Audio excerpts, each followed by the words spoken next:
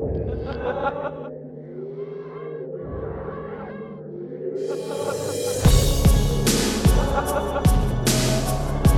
up, everybody, and welcome to episode number 91 of Uncovering Unexplained Mysteries. My great-grandfather barely outlived the number of this podcast at this point. He lived to like age 93 or something like that. That was a weird thing to bring up. I'm here with my co-host, Mike. How are you doing, Mike?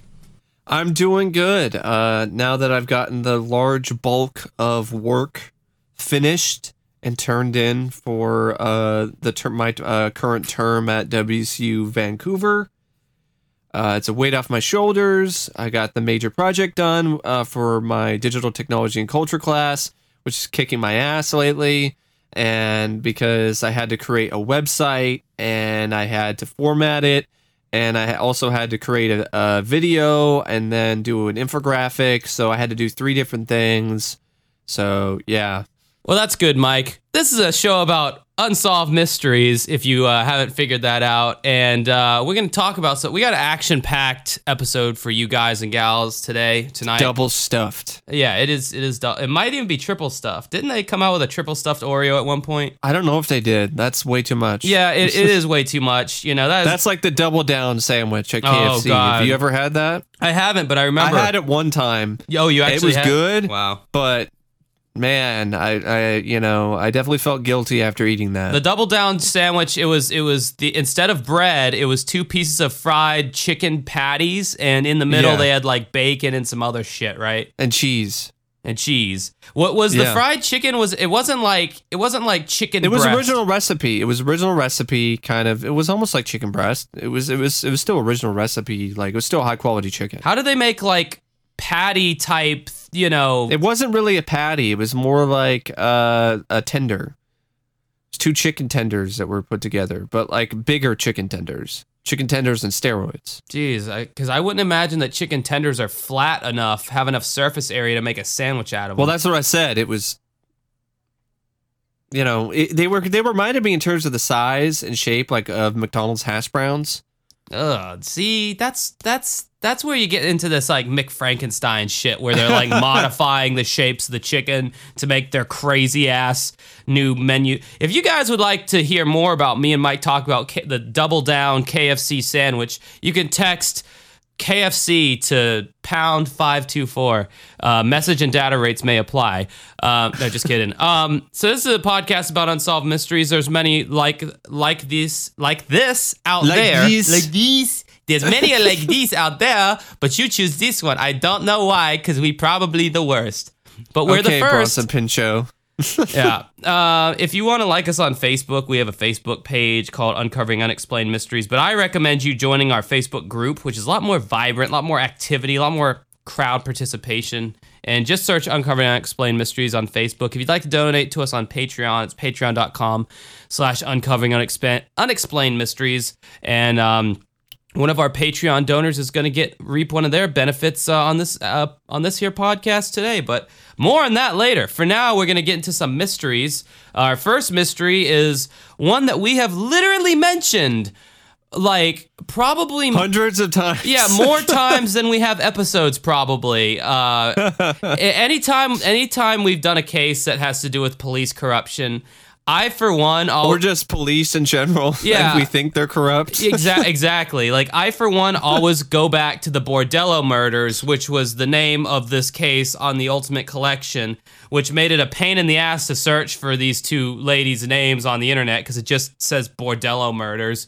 But it's the case of the murders of the 2 prostitutes, Candy Belt and Gloria Ross. This is a great segment. It definitely is later in the Unsolved Mysteries, pantheon of episodes. Everything about it's season 10. Yeah, everything about it looks like later stage. Actually, both of these segments we're covering today are both later Unsolved Mysteries. Yeah, but what's interesting between the 2, and I'll mention it later, is that one has significantly better audio and production value than the other one. Now, did you watch these on Amazon? I watched them on my DVD box set. Bizarre Murders. Oh, you really? I never noticed that the audio difference in these 2. But yeah, so we're starting off. Maybe that's why I noticed it, because it was on the DVD instead with the higher quality. Well, no, I audio watched it on the DVD as well. I watched it on my one as well. I'll mention exactly what I'm talking about. All right, soon enough. But anyway, this is a case of the Bordello murders, and it sounds like a title for some trashy novel or movie. Yeah, let's just get one thing out of the way right now. Bordello is a nice way of saying whorehouse. Yes. First of all, I didn't know what the fuck Bordello was. I thought I thought perhaps the city's name was Bordello or something. That's how fucking stupid I am. I knew it was a whorehouse because I'm familiar with the Tales from the Crypt movie, Bordello of Blood. Sure. That's how you know that's what it means, Mike. I'm sure you've been to a few bordellos in your time up in Washington, No. up in liberal Washington, where you ain't got no morals. I'm separated. I'm dividing the crowd right here and now. Divide and conquer. You don't know which side of the aisle that I'm on. I'm flipping around all the time. I know you aren't on that side. No, I'm not. I'm actually hosting this from a bordello as we speak. I'm getting a massage. So this is the case of Candy Belt and Gloria Ross. Now, Candy Belt sounds like a made-up name. It sounds like a stripper name. I'm sorry. Yeah, slightly. Candy belt. Those are like the candy necklaces, but a belt. Yeah. So straddling the border, I love the fact that they use that term. Like straddling. Straddling the border between Kentucky and Tennessee is Fort Campbell, one of the largest army bases in the world. Just down the road is the little town of Oak Grove, Kentucky, home to the New Life massage parlor. Now, I stumbled there because I still can't believe this is the title they went with. I understand they're trying to be inconspicuous and not trying to really bring a lot of attention to the fact that this is a whorehouse, but a New Life massage parlor. I mean, this sounds like some new age bullshit. I mean, knowing that it's a massage parlor, it's like, God, I want to leave my wife so bad. If I could just start a new life somewhere, somehow. Oh, here's a massage parlor. Oh, I met someone I want to leave my wife for. I'm going to start a new life. Thanks, massage parlor. But it does. It sounds like a yoga place. Yeah, like new life yoga. You know, I actually know a handful of massage therapists, and I don't know when massage parlors became synonymous with hand jobs, but I feel sorry for happy endings. Yeah, I feel sorry for people who work at true massage parlors that are not, whorehouses, because the amount of fucking times they must hear, "Oh, you're gonna give me a happy ending?" Yeah. I feel like I sounded a little bit like Homer Simpson just then. But that's like me being I'm a wedding DJ, and the amount of times I hear people go, "Oh, like the wedding singer." And I'm just like, I just have to take it, I just have to hang my head and take it and go, yeah, like the wedding singer, you dumb shit. Like, how long have you been waiting to use that fucking reference in your stupid head? Anyway. So here a handful of girls gave comfort to the troops. Again, the writing. Well, I mean, even the reenactment, like the way they just show these hot women, and a troop comes in, a member of the military guy comes in, and they escort him to the back. And yeah, it's kind of got the music. It's kind of got this va-va-voom vibe to it, you know?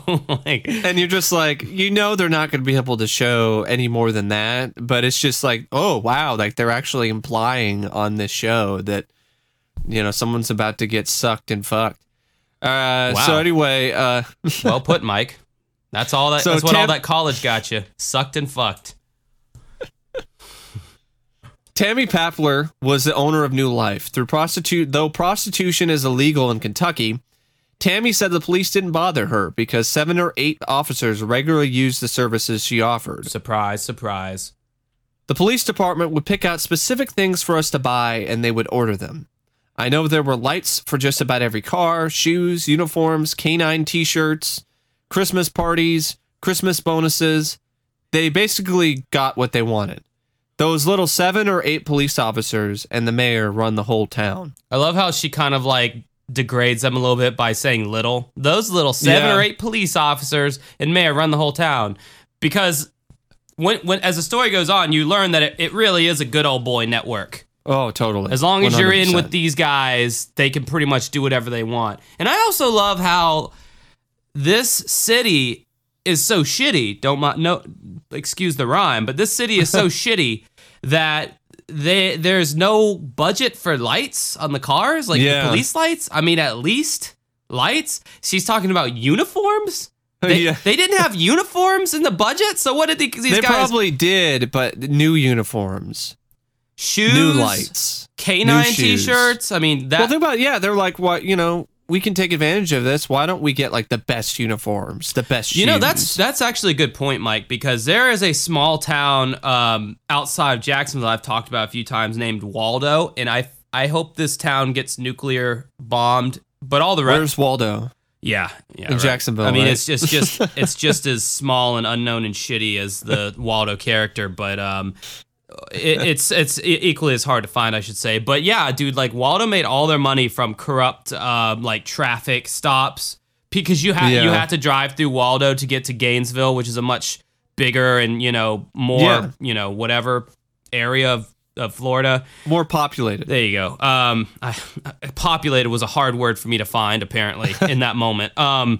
So as people would drive through Waldo, these fucking cops would pull you over for the smallest infraction, and they give you tickets. And I got my DUI driving through Waldo, and I always say, like, there's the dirt roads, like watermelon stands on the side of the road.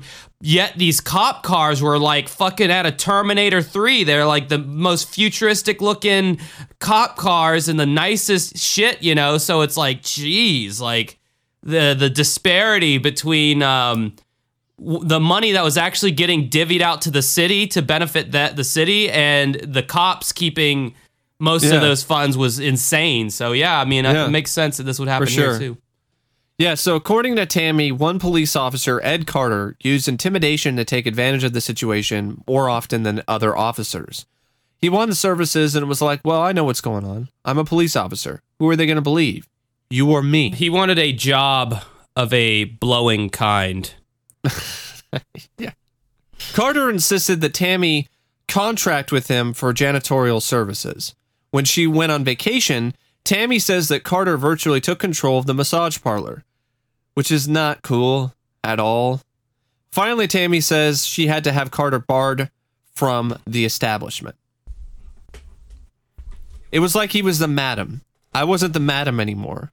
I love how that's the whole terminology, too, for the person who runs the whorehouse or the bordello. It's the madam. Yeah, now all of a sudden they want to get classy, It was actually like he was. I was furious with him. I didn't want him around my business anymore. I didn't want him around the girls. We had a meeting and I informed each and every one of them this. You do not allow him around here anymore. It's the end of it.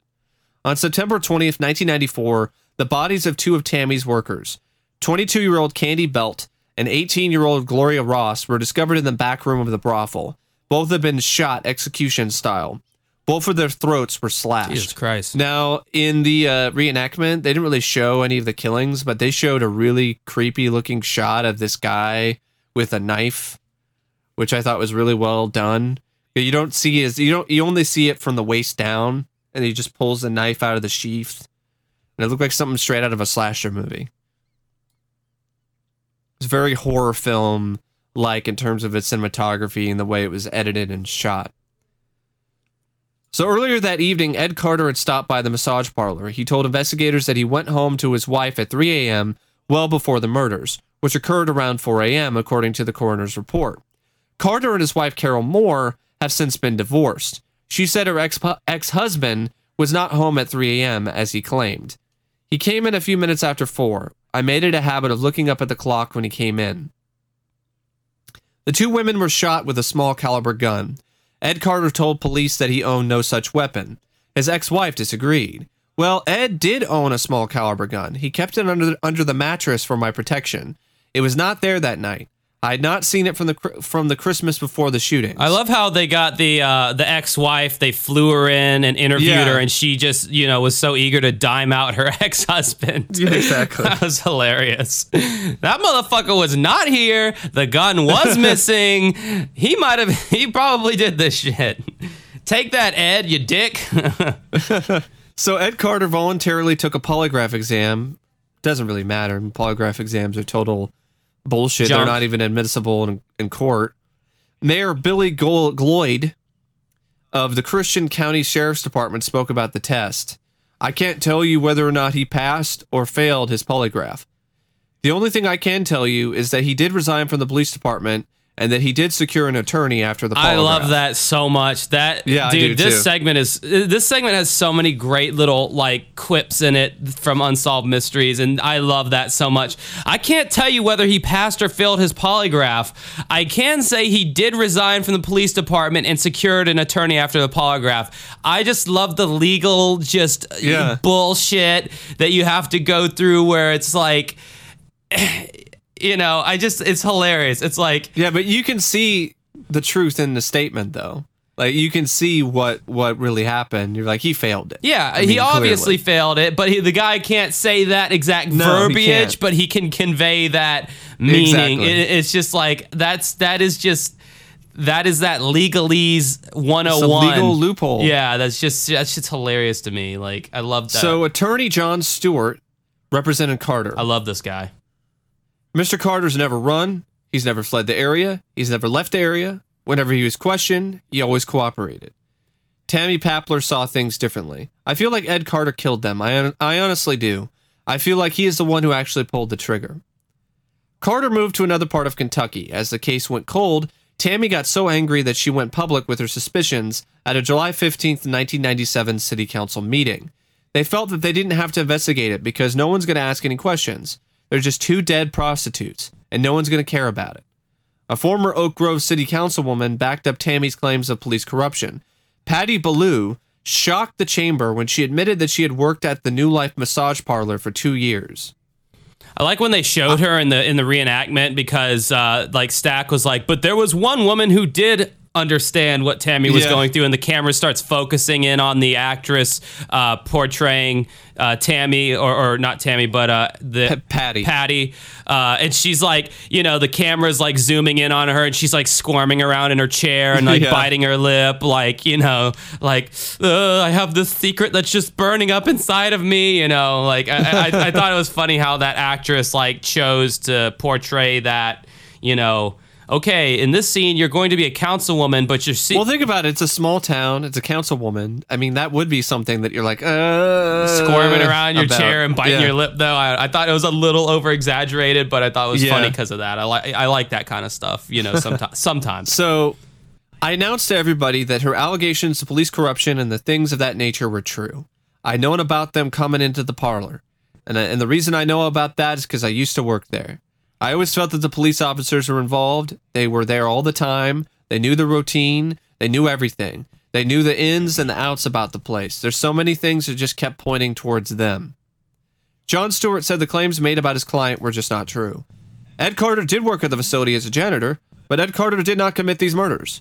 He wants to have this matter, as far as he's concerned, brought to closure. He wants to see the final chapter written where it can be stated without a doubt that Ed Carter had absolutely nothing to do with the murders. I'm starting to think that this John Stewart guy, the attorney for Ed Carter, gets commission every time he says the name Ed Carter. Because goddamn did he find a lot of opportunities to insert his client's name into the sentence that he made. Ed Carter, I want to state definitively, had nothing to do with this, and Ed Carter is very upset about it. Ed Carter and myself were eating Arby's, and Ed Carter told me that Ed Carter does not feel that Ed Carter is guilty, and then we left, and then I dropped Ed Carter home at Ed Carter's house. His name is Ed Carter, by the way. Maybe that's just how he's used to speaking because he's a lawyer. Yeah, it's like, again, with the lawyer legalese and mumbo jumbo going on here, it's like, I'm not saying that his roommate, the other guy, I'm not saying he's innocent too. I'm only stating Ed Carter, and if a transcript is made of this, I've said the dude's name like 500 times definitively. Yeah, these lawyers are, it's funny how they do that. That sounds like one of their favorite words too, definitively. Yeah. So Tammy Papler just wants justice. I hope that justice will be served. I hope that they charge the police officers. I hope that they clean up the corruption. And I hope that they start the town all anew. But most of all, I want Gloria and Candy to know that we fought for them and that we're going to see justice is served for them. The murders remain unsolved. And there's actually an update. A 7-year investigation by Kentucky State Police ended with the arrests of 2 former Oak Grove policemen. One was Ed Carter, who was arrested in Ohio and extradited to stand trial. Another former police officer, Leslie Duncan, was arrested and charged with complicity to murder. A third man, Frank Black, who was not a police officer, was indicted for the murders of Candy Belt and Gloria Ross. The three went on trial in 2016, and all three were acquitted. Great. They were all acquitted. So that's... and people, if you ever wonder why we point to this case when we talk about police corruption and police being in bed with, both figuratively and literally in this sense, with, seedy like situations and just corruption in general. Now you know why. I mean, this is literally, and again, I've said this in the past, when you have a small town that a few people have a lot of power over other people and there's no larger thing to keep them in check, it seems like a lot of bullshit happens. And if you look at all these bullshit cases, a lot of times they're in these small you got towns. Bad chief. Yeah, dude, there's numerous amounts of cases where it was a small town and the police didn't do something enough, like, or the other ones where they're like it was a suicide, and then there was clearly evidence that they didn't pursue something because perhaps the person who perpetrated the crime was in bed with the cops in some way or the other, financially or whatever, and man, that's just these small towns, like that's the kind of shit that can go down. It's like the mayor or whoever goes to the same church as the cops. They go to the same bars. They go to the same wherever, and they're all buddies. They're all good old boys. And if you ain't in that network, the good old boy network, then you're fucked. That's I was born and raised in a small town. Covering up murders in a small town. Did a lot of heroin in a small town, and I never got caught because I was white. No. Oh no. Mike's over here. Oh dear. No, seriously though, if you are of a different skin color in a small town, I would stay. I would not want to be. I would not want to be you. I would not want to be me. I would not want to be anybody in those situations. Small towns in America, at least, especially in the South. Me growing up in the South, I feel I can speak to this a little bit. A little bit of a reputation of being on the racist side, or just not open to anything different than what they are used to in general. Because I mean, I got 2 piercings in my face, I got tattoos, etc. I mean, don't think for a second when I go to these places. Sometimes I don't get looked up and down like, oh, there goes a sinner right there. There goes a drug addict. A drug addict, if you have tattoos and piercings, you're a drug addict. That's the thing about, that's a stereotype of people like that. Or you're just having all kinds of unprotected sex. Well, I mean, you're riddled with STDs. That part is true. That part's absolutely true. I mean, if they assume that, they would be correct. But everything else is wrong, and it's bad. But with this case, it's a clear-cut case of police corruption in a small town. And I feel so bad for the girls who were murdered, for their families, and for Tammy and all of that. Yeah, she was the madam in a whorehouse, but that doesn't mean that any of these girls had it coming to them, or they deserved it, or any of that. It was technically illegal to do that in that town, in the town and in the state of Kentucky, but the police department waived that off because there were so many benefits that they were receiving from the funds from the bordello. Yeah, I mean, who's kidding who? They were all cheating on their wives with these young, vibrant, ladies who worked at this place, Yeah, for sure. And I don't know for 100% whether or not Ed Carter was the one who delivered the killing blow or the killing bullet or whatever. But I do 100% believe that there's definitely police that were involved with this. And they were acquitted.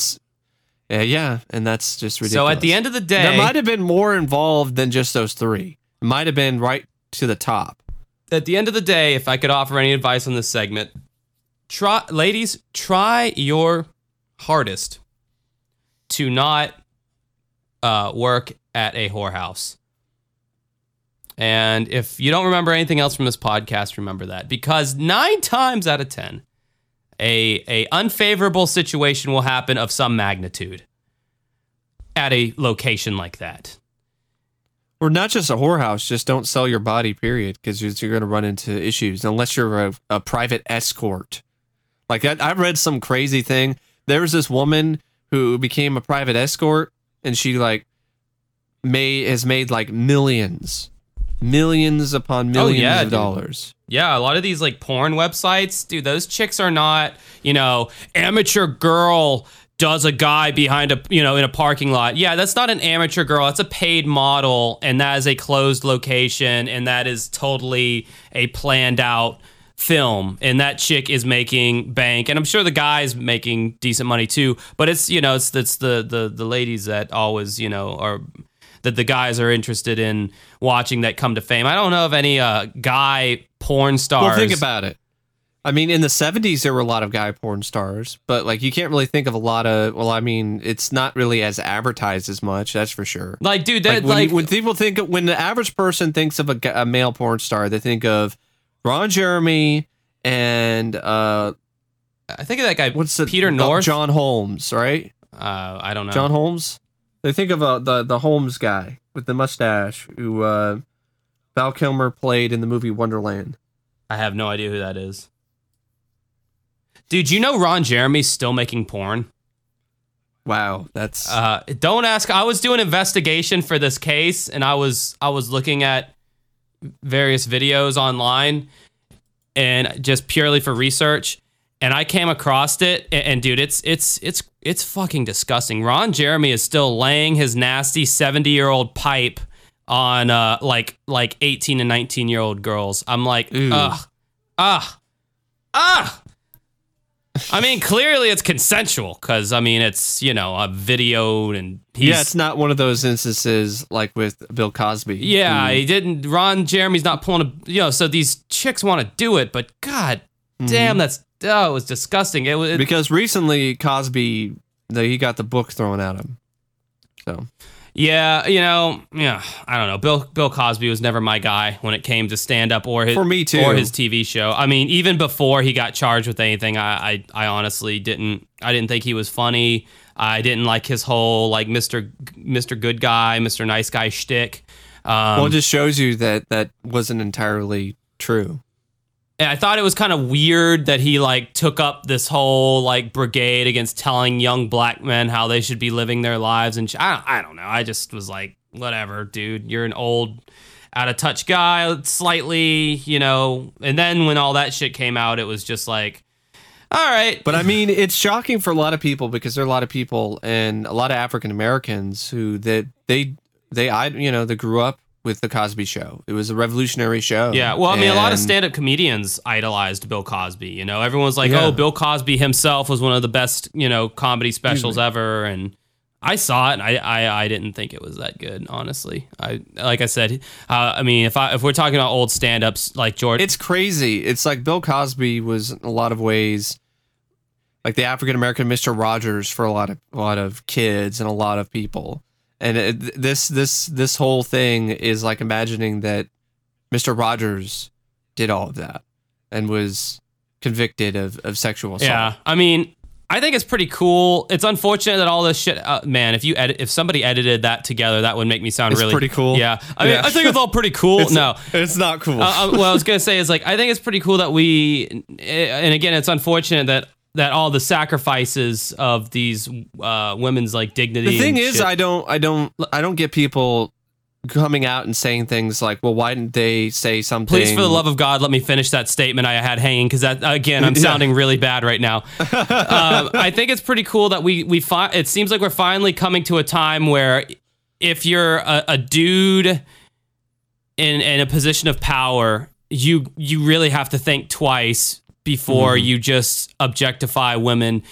When back in the day, you would just do it, and you wouldn't think twice. But now, like, people are, now it's like all getting brought to the surface, all the ugliness. So all these fucking weirdos who can't keep their fucking hands to themselves are now going to have to think twice. Well, Do I want to do this and risk ruining my whole career? Or do I just want to fucking maybe not do it like a normal person and like, I don't know, beat off when you get home or something and, like chill the fuck out.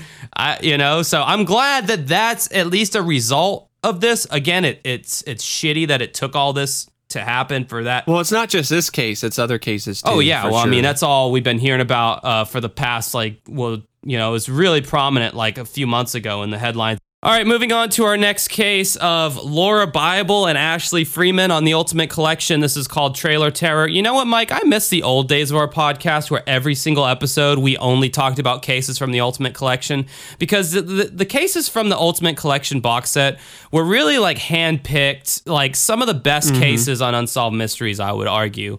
Well, there's still some that we haven't talked about. Yeah. So. Women's prison killing is one I want to probably get to like next week or something, because that was a really good one. But we definitely have blew our wad of UFOs and ghosts on there for sure at this point. Unfortunately, I want to save the UFOs and ghosts, but it was just too difficult. I love those cases so much. So this, we're talking about this case tonight because it's tonight for me. Damn it! I don't care if it's only 4:00 over there in Washington, Mike. Over here, it's 5. It's 5:20, and I'm missing the NFL draft for this. So. Oh well, over here it's 8:20 and it's nighttime, so I'm gonna say night. And I can, since I'm in the better be happy. I'm in the future, so I can just tell you who the draft picks were. No, it's cool. I don't actually. I'm just messing around. Okay. But anyway. This case has actually had a big break in it recently. I think someone on our group alerted us to this, which, again, man, join our fucking group. There's so many... Join our fucking group. That sounded a little hostile. I didn't mean for it to. They're like these sleuths in our group who like post like breaking news as soon as it comes out. They'll like post it to our group. And I'm so appreciative of you guys doing that, because I nor Mike have the time to stay up on all this stuff. So yeah, this is the case of with a good update. Loria, it's spelled Loria, but I'm gonna call it Laura Bible and Ashley Freeman. So here we go. Veneta, Oklahoma is a small rural town in Craig County. On December 29th, 1999, local teenager Ashley Freeman turned 16. It was a night of celebration for her parents and for her best friend Laura Bible. Laura's father, Jay, recalled the last time he saw his daughter. Quote, Laura, she said to me, Daddy, is it all right if I spend the night with Ashley in the Freeman home? I said, well, just make sure you're home by noon tomorrow. And noon tomorrow didn't happen the way it should have. Sometime during the night, the Freeman's home became an inferno. By the time Laura's parents arrived, the fire was out, but the home had been reduced to ashes. Laura's car was still there, but there was no sign of their daughter. Laureen Bible talked to the coroner. Quote, the county coroner told me that there was only one body. That's all they found. I said, have they found anybody else? And she said no. They've looked, but there's no other bodies there. The body was Kathy Freeman's, the mother of Laura's friend Ashley. But where was Ashley? Her father Danny and Laura Bible.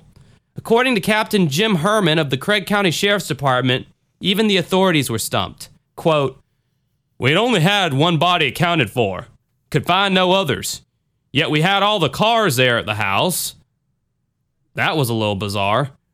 No one could quite piece the two together on that. It didn't make any sense. Then the case became even more baffling when the coroner determined Kathy Freeman did not die in the fire, but from a shotgun wound to the head. The arson squad concluded that the bizarre blaze was deliberately set. According to Laureen Bible, her daughter Laura and Ashley had been best friends since kindergarten. Quote, Laura and Ashley would call each other at least once a week. What one was thinking, the other was thinking. It's kind of like when two people, one can finish the sentence when the other starts one. I hate to break this to Laureen, but calling somebody once a week really isn't that much. I kind of doubt the Well, I mean, back then it might have been a decent amount because they probably had a budget in terms of how many minutes they could use or whatever. Or maybe they said you could only talk to somebody once a week. Mike, I don't know. I have firsthand experience from being a fifth grader in 1999, and I can tell you right now, my best friend at the time, Megan, I talk to her every single night for hours on end. Yeah. So once a week, you're okay friends. You're okay friends. You're not best friends. The day after, I wouldn't. Oh, you have a problem with me invalidating their friendship, Mike? Yeah, I do. Especially since one of them is dead. So yeah. I think both of them are dead. So yeah. Well, you know what? If invalidating a dead person's friendship with another dead person is the worst thing I do in my life, then I'm doing all right. The day after the fire, Laura's parents returned to the crime scene. They hoped to find a clue the investigators had missed, and boy did they. Only after 5 minutes, they made a shocking discovery, another body. This just seems like it's incompetence from the police here. Like, really? Like, how do you not notice or figure that out, like, immediately? Right, I know. How do you miss a fucking body? If you're a professional, I don't really buy it. Right. The body, however, was not Laura or Ashley. According to Laureen, it was an adult male, and he too had been shot. Quote, he did not have anything from the upper teeth all the way to the top of his head. It was totally gone, like he'd been shot in the face. I would be glad that you found the body when it was totally burnt instead of finding that, like, not burnt, because that would be a fucking disturbing sight. Yep. Jesus Christ, that was some Kurt Cobain shit right there. The body was identified as Danny Freeman, Kathy's husband. So far, both Freeman parents are dead. And the kids are missing. And like Kathy, he had also been shot at close range with a shotgun. Investigators re-examined the crime scene and found no other bodies, but I wouldn't fucking trust that investigation squad at that point. I would want a new person on the case. They did find one important clue, though, Laura's purse. In it were her driver's license and nearly $200 in cash, which I'm sure would be like $400 in 2018 money. Laura, I don't know. Or maybe it's 1999, so maybe 300, maybe 250. Anyway, I would say probably 250, 300 around there. If you would like to hear more about me and Mike speculate on the inflation rates of 1999 compared to now, text cash to #245. Message and data rates may apply. Laureen wondered why her daughter would leave her purse unless she had been abducted. Quote, I felt that somebody had gone in there and for whatever reason murdered Danny and Kathy and took the girls. The Craig County Sheriff's Department tried to piece together what happened the night of Ashley's birthday. If it had been a robbery, the purses would have been taken. If it had been if murder was a motive, who had reason to kill Danny and Kathy Freeman, Ashley's parents? Danny himself may have had the answer, which he revealed to his brother, Dwayne. Now, this is kind of creepy. They interview his brother, Dwayne, and he goes, he put his finger in my face and said, if anything happens to me, look at the sheriff's office. He was serious. He was in my face about it to drive it home with me. For months, it had been rumored that the Craig County Sheriff's Department was feuding with the Freemans. It all began when Danny's son, Shane, was shot and killed by a deputy. Damn. Yeah. After he had stolen a truck and a neighbor's gun, which, okay, fair enough. If you steal somebody's truck and their gun, then you're kind of asking for some bullshit with the cops.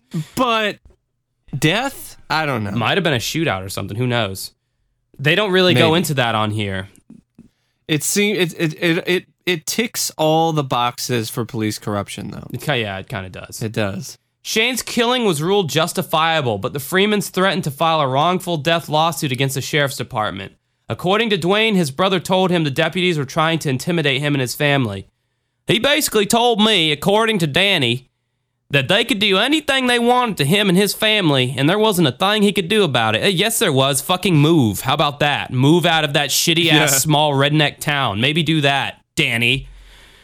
When Danny and Kathy Freeman were found dead, the Craig County Sheriff's Department voluntarily turned the case over to the Oklahoma State Bureau of Investigation, as well they should have. I like that. I like how they turned it over to a different fucking department. They also consented to a polygraph test. Again, with these fucking polygraph tests that don't mean jack shit. Special Agent Steve Nutter of the Oklahoma State Bureau of Investigation, I know, said, the junior high school kid in me recognizes that's a funny last name. No, but it's not just that. I mean, he's a special agent, and his last name is Nutter, so you're like, is he nuts? Is he one of those nutters? Well, I mean, it does take a Nutter Butters over here? does take slightly away from his validity as a human being. It's like, I'm supposed to be intimidated by a guy with the last name Nutter. Anyway, he said the polygraphs were conclusive. Quote, all cleared themselves as a result of those examinations. It's a fucking polygraph. That doesn't mean anything. All right. I mean, I found out recently the whole bullshit of the polygraph from somebody who was in one of my classes, and he took a polygraph because he's trying to sign up for state patrol, and he tested positive for something about beating his wife, but it's only because he showed emotion. He showed, like, as soon as that question happened, like, he thought about it really deeply. And I guess if you do that in a polygraph, that can result in inconclusive data. Yeah, that's not surprising. Or maybe he did beat his wife. Who knows? I probably shouldn't have laughed at that. No. So, No.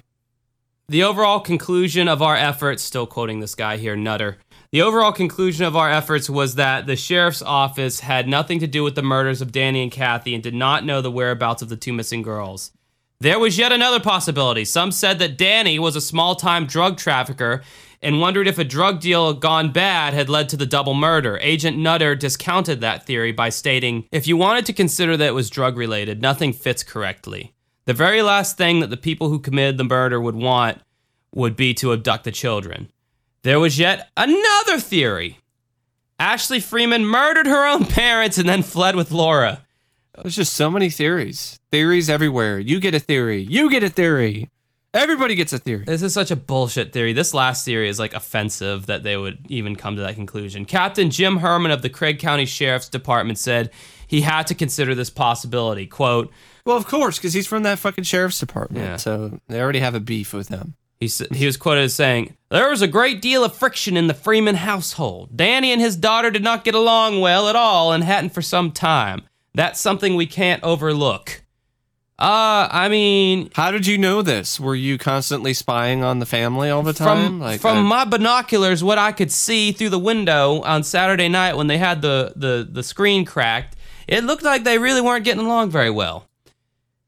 Then again, she is a 16-year-old teenager. Who the fuck at 16 gets along great with their parents? I mean, especially a female and her dad, you know, she's wanting to date or get into boys or whatever, and he's, you know, this good old boy from Oklahoma, and ain't no daughter of mine gonna be going out on a Saturday night with no boy. You know, like, those are also things they could have considered. Mm-hmm. Again, Nutter doesn't think the girls were capable of murder. He said, I find it difficult to believe that the girls by themselves could hide out that long and not be found. Jay and Laureen Bible were left with only unanswered questions. Where were Laura and Ashley, and why had they left? Laureen Bible says, we have come to the conclusion that Laura was in the wrong place at the wrong time. I feel that she's still alive, but whether she's dead or alive, I want to know. And then her father, Jay, says, we love her dearly and wish we could have her back. Wish we could have both girls back, because at this point, I'd take them and raise them both and never let them go, which that's really sweet. Yeah. There's definitely an update to the case and a recent one, but I want to give my thoughts on the segment. It's a good segment. This is what I'm talking about when you can tell production values are a bit lower than the previous season. The reenactment looked more like a reenactment I'd see on Forensic Files or some of those other shows. And you could tell that Robert Stack was showing his age a lot more with his narration. Yeah. And that's what I'm talking about in terms of the audio quality, is because in season 10, he still got that energy and everything. And then season 11, like, especially with the commentary for this segment, you can tell that he's starting to run on fumes. And that's really too bad. So it's one of those things where that's what I mean by audio quality and production values when it comes to these two segments. Because there was the reenactment, it wasn't much. It was a lot of, okay, they're show the family in the bedroom, or not in the bedroom, just sitting there at the dining table celebrating a birthday or whatever. And then there's a lot of shots that are just stock, let's investigate the crime scene shots. There wasn't really a lot of that cinematic stuff that you saw in the Bordello Murders segment. Yeah. Still a good case, though. I mean, Yes. mainly for the story. I mean, come on. Yes. Like, that's crazy. Like, this one girl asks if she can spend the night at her friend's house, and then the fucking trailer is burned down. The kids are missing. Yeah, it's the worst. It's the worst. It's case crazy. scenario. It's like there's no way that this can really. So yeah, very recent update. Updated on April 23rd of this year. A suspect in custody in connection to the case of the two Oklahoma girls who have been missing since 1999. December 30th through 31st, 1999, the bodies of Danny and Kathy Freeman were found inside their burned home near Welch, which is the name of the small town, Welch. They were shot and killed before their home was set on fire. The Freeman's 16-year-old daughter, Ashley, and her friend Laura Bible were missing. Laura, 16, was staying the night at Ashley's house to celebrate Ashley's birthday. The Craig County Sheriff called OSBI special agents to help investigate. For years, agents and many other investigators have followed numerous leads, interviewing a multitude of possible witnesses and suspects while searching wells and other possible burial sites. Maybe they probably meant to say Welch. However, December 2017, officials said leads gathered that year could be a turning point in the case. An OSBI agent and a District 12 Attorney's Office investigator have interviewed several people who possess knowledge about the murders and the missing girls. In December 2017, Craig County Sheriff Heath Winfrey provided investigators with previously unknown notes and documents he discovered referencing the Freeman Bible case left from the previous sheriff's administration. Those notes and documents have been proven to be extremely valuable. According to Fox 23, a suspect in custody in connection to the crimes related to the girls' disappearance. Authorities said Ronnie Dean Busick, 66, was arrested Sunday. Busick is charged with 4 counts of first-degree murder, 2 counts of kidnapping, and only 1 count of arson. Only one, just 1 count of arson. 2 other people who were also possibly involved in the crimes are deceased. Authorities identified those people as Warren Philip Welch II and David A. Pennington. Investigators reportedly told family members that they believe that the 2 girls were kept alive but are likely dead now. That's terrible. Authorities are still investigating and are searching for clues about where the victims may be buried. But there was also another update that happened previously. In a bizarre twist no one saw coming, a death row inmate, Jeremy B. Jones, confessed to killing Danny and Kathy Freeman.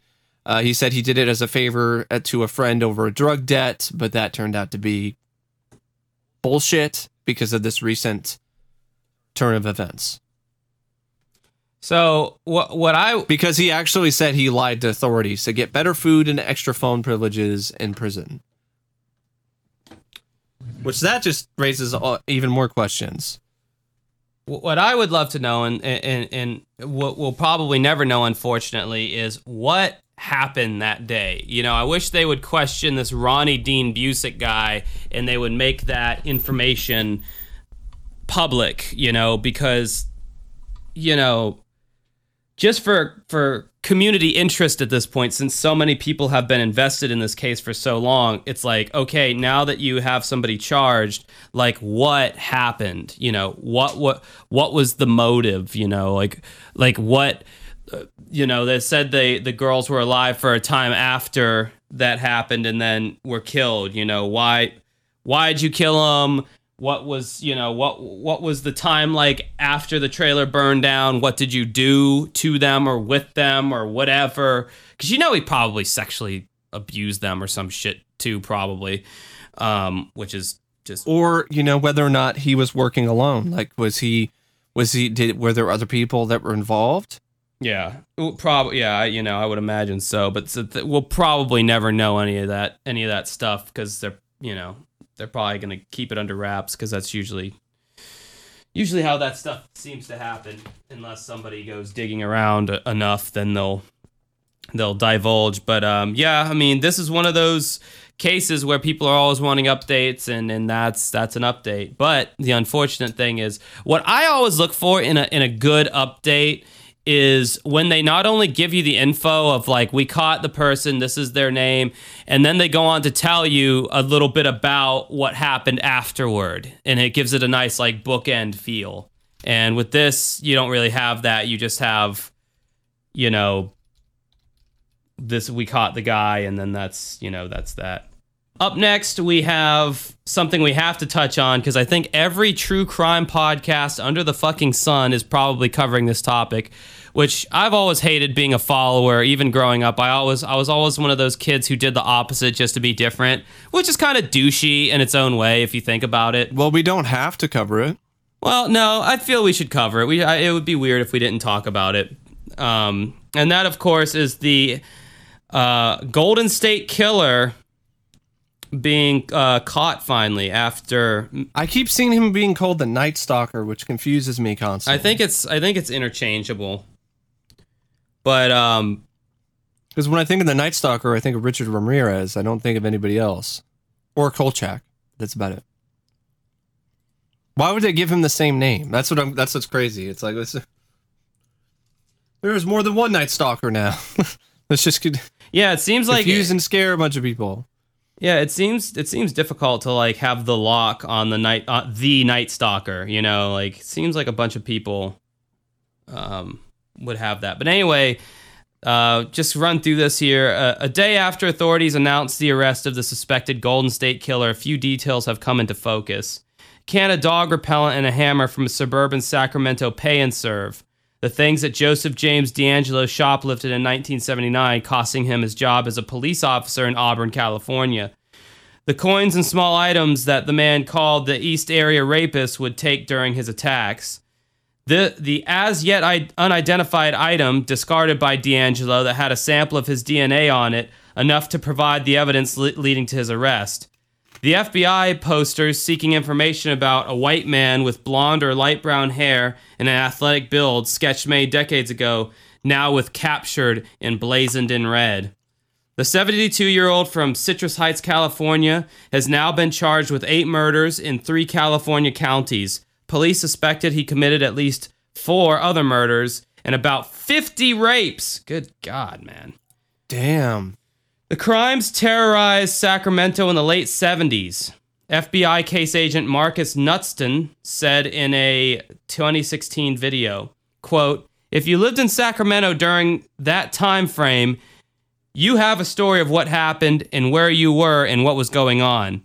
Everybody knows about the East Area Rapist / Golden State Killer here in Sacramento. During that time frame, everybody was in fear. We had people sleeping with shotguns. We had people purchasing dogs. I think locksmith business went way out of control because of the fact that everyone was changing locks on their doors. So who is Joseph D'Angelo? According to the Sacramento Bee, oh, that's a cute name. D'Angelo was born in New York State and graduated from high school east of Sacramento. He enlisted in the Navy and fought in Vietnam and then returned and got a bachelor's degree in criminal justice. From 1973 to 1976, he worked as a police officer in Exeter, California, close to the city of Visalia. I did not know there was all these weird... Exeter? Exeter? Is that how you say it? Is it Exeter? Yes. Yeah, it's Exeter. Okay. How do you know that, Mike? How do you know that that's how it's pronounced? There's a horror film called Exeter. Oh, okay. So he worked as a police officer in Exeter, California, close to the city of Visalia, which in 1974 and 75... Visalia. I think it's Visalia. God damn it, Mr. Pronunciation. Stop being smarter than me. Which in 1974 and 1975 was terrorized by 85 burglaries and a murder, a series of crimes attributed to a perpetrator known as the Visalia Ransacker. In 1976, D'Angelo became a police officer in Auburn, California until his termination for shoplifting. Well, that's a petty thing to be doing as a cop to get fired for. You're a cop, man. Why are you shoplifting? Get your shit together. He married in 1973, later divorced, and was living with a daughter and granddaughter until he was arrested this week. I'm guessing his daughter and granddaughter, perhaps? It just says living with a daughter and granddaughter. Anyway, quote, "The time frame of the crime supports that the suspect was a police officer when he committed some of these crimes," said Sean Reagan, special agent in charge of the FBI Sacramento office. The Bee compiled a long list of the crimes associated with the Golden State Killer. or as he was previously known, the East Area Rapist, or the original Night Stalker. And original is in capital letters. The original Night Stalker. There have been many other Night Stalkers. This is the original. The majority of the rapes occurred in the 3 years while D'Angelo was a police officer. God, that is so sleazy. Ugh. Yeah. God, you piece Totally of is. shit. But from December 19... He had a nickname called the Grim Sleeper, too. No way, really? Yeah. Wow. But from December 1979 to May 1986, 10 people in California were killed in murders later tied to the East Area Rapist. In 2011, the Times reported that new DNA technology had allowed authorities to connect the spree of rapes in Northern California with the killings in Southern California. The search for the Golden State Killer picked up renewed intensity in 2016 when Sacramento County District Attorney Anne Marie Schubert helped create a task force to find him.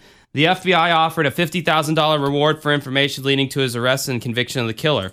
If he is still alive, the killer would now be approximately 60 to 75 years old, the FBI said at the time.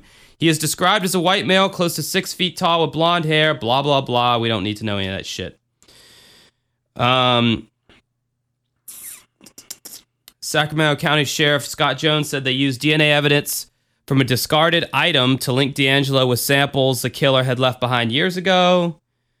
They got him. He's gotten. I'm not going to read any more of this. I'm sure you have all heard enough. But the fact that he did this shit when he was a cop is disgusting. Yeah, it's despicable. I mean, if this podcast has taught you nothing else, it should have taught you that cops are definitely just as shitty as anybody else out there. Well, they have the potential to be as shitty. Yeah. Sure. We'll go with that. Potential. Yeah. So, real quick, we're going to look over a list that Decider did. I actually do not have time to do that. My gig starts at 9 and it's 8:55 right now. All right. So I'm already going to be late. Yeah. You're going to be late. Yeah, so we'll have to we'll do that as a Patreon bonus. Okay, fine. Well, I'm starving anyway. Yeah, so. that's cool. All right, so that's the podcast, guys. I hope you enjoyed listening. If you want to follow us on YouTube, it is Mike is youtube.com/OCP Communications. He talks about movies, reviews movies, etc. What's the last movie you reviewed, Mike? A Quiet Place. It's still the same because I've just been so busy with school lately. But there'll be some new videos up pretty soon. The last video I posted, though, was actually a taste test video. Oh, okay, that's cool. You can find me on my YouTube channel, which is youtube.com/dancingwithghosts. And the last video I posted, it was kind of an old one too. It was my second channel awesome response. If you know anything about Doug Walker and the Nostalgia Critic and all the drama that's been surrounding that, I talk about that. But I also do like game reviews, movie reviews, TV show reviews, talk about all kinds of stuff. I have a music video on there for my band Dancing with Ghosts that that had been in production for months. That's just been released on there. There's something on there for everybody. You'll love it. But anyway, I am officially late for my gig now because we decided to do this podcast on a Friday late at night. So, well, late for me, early for Mike still. I hope everybody out there enjoyed your Friday when you're hearing this retroactively and you're still alive and all that good stuff. But until next time, we will talk to you later. See ya. What's up, everybody? Josh here. Just wanted to let everyone know that my new album, The Nightmare Inside You, is now available on Bandcamp, Spotify, and iTunes. Thank you for any and all support. It means the world to me.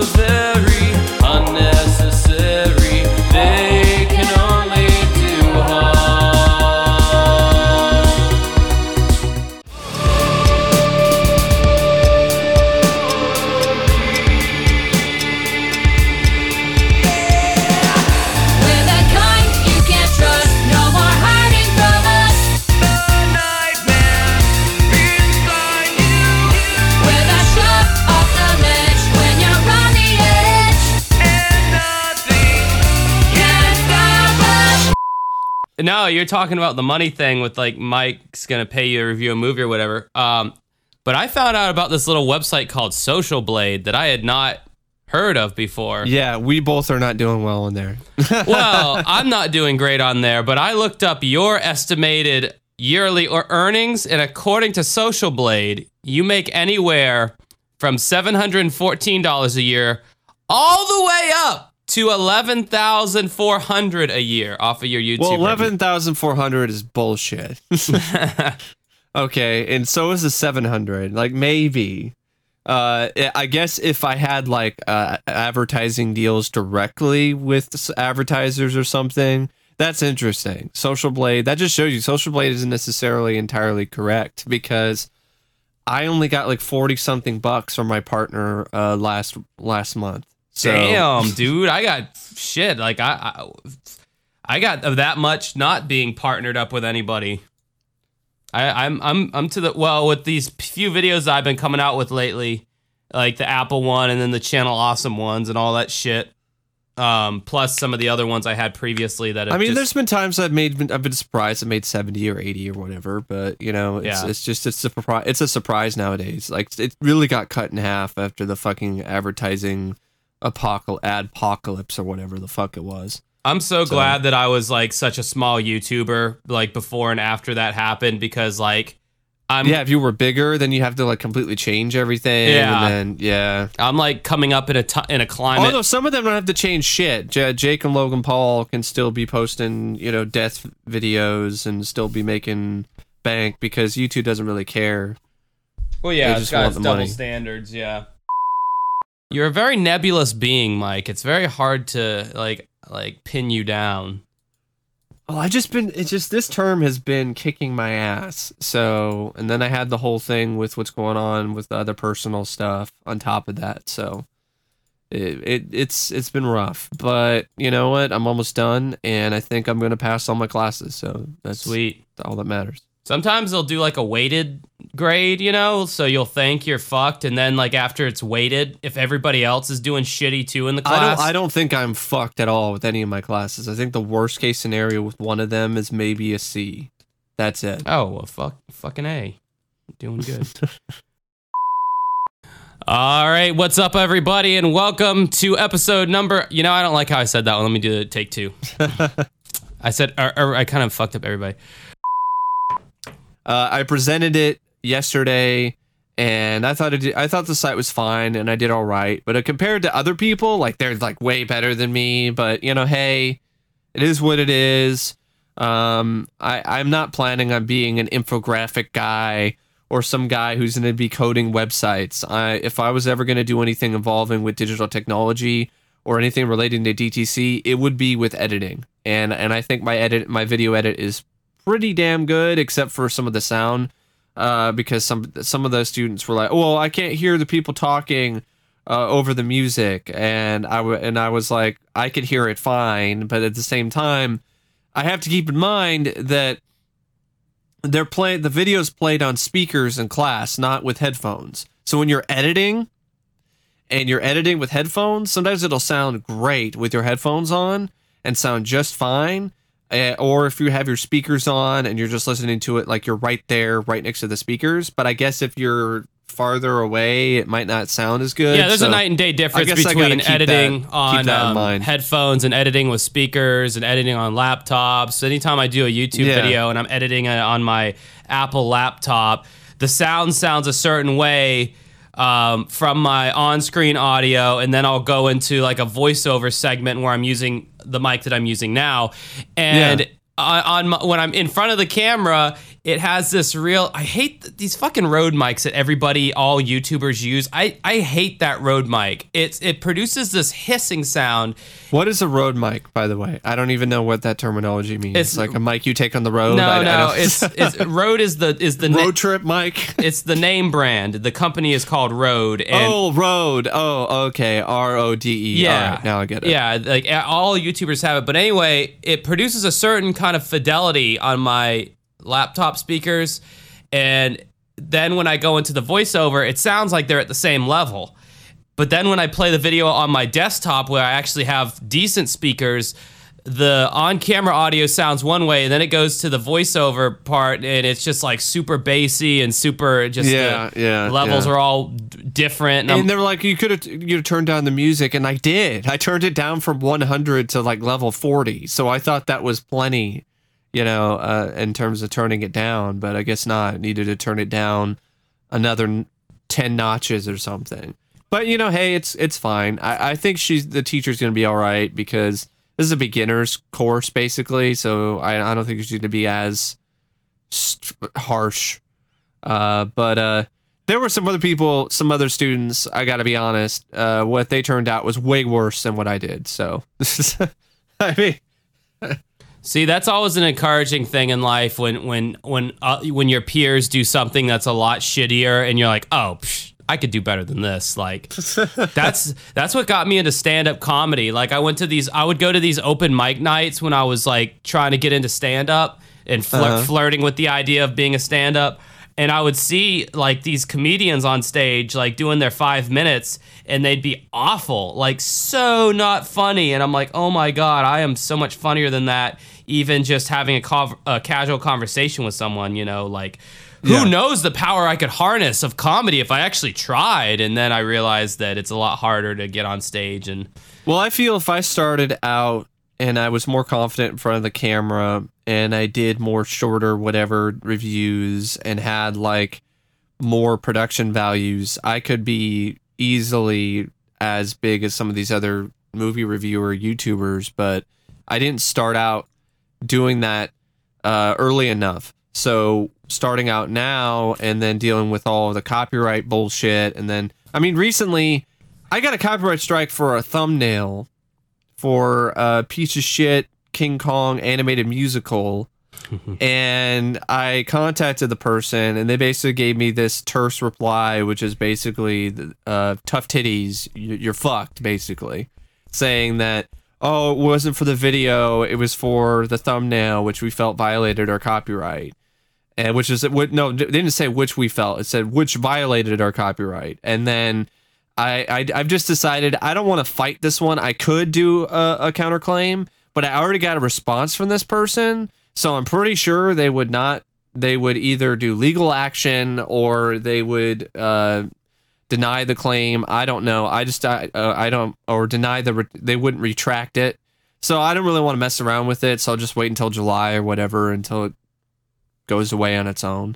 It just sucks that it's in the back of my head because I don't really feel I did anything wrong. It's a fucking thumbnail. Most companies are very loose and very, all right, whatever, it's a thumbnail. But this company for some reason is super butthurt and anal about it. And I don't, it's crazy. Yeah. I'm probably going to make this B-roll footage. That's fine. It's just, when you talk about YouTube, I know we could go off on that forever. We if we had more time in our lives, we really should just do the YouTube podcast. Really, I mean, I think we could do like whole episodes of us just talking about it and bitching and talking about the latest drama or news or whatever of YouTube. Who knows? That would be more popular. It probably so. All right, so I'm gonna do a silence here so I can do a clean edit. All right. So this is a show. All right. This is a show.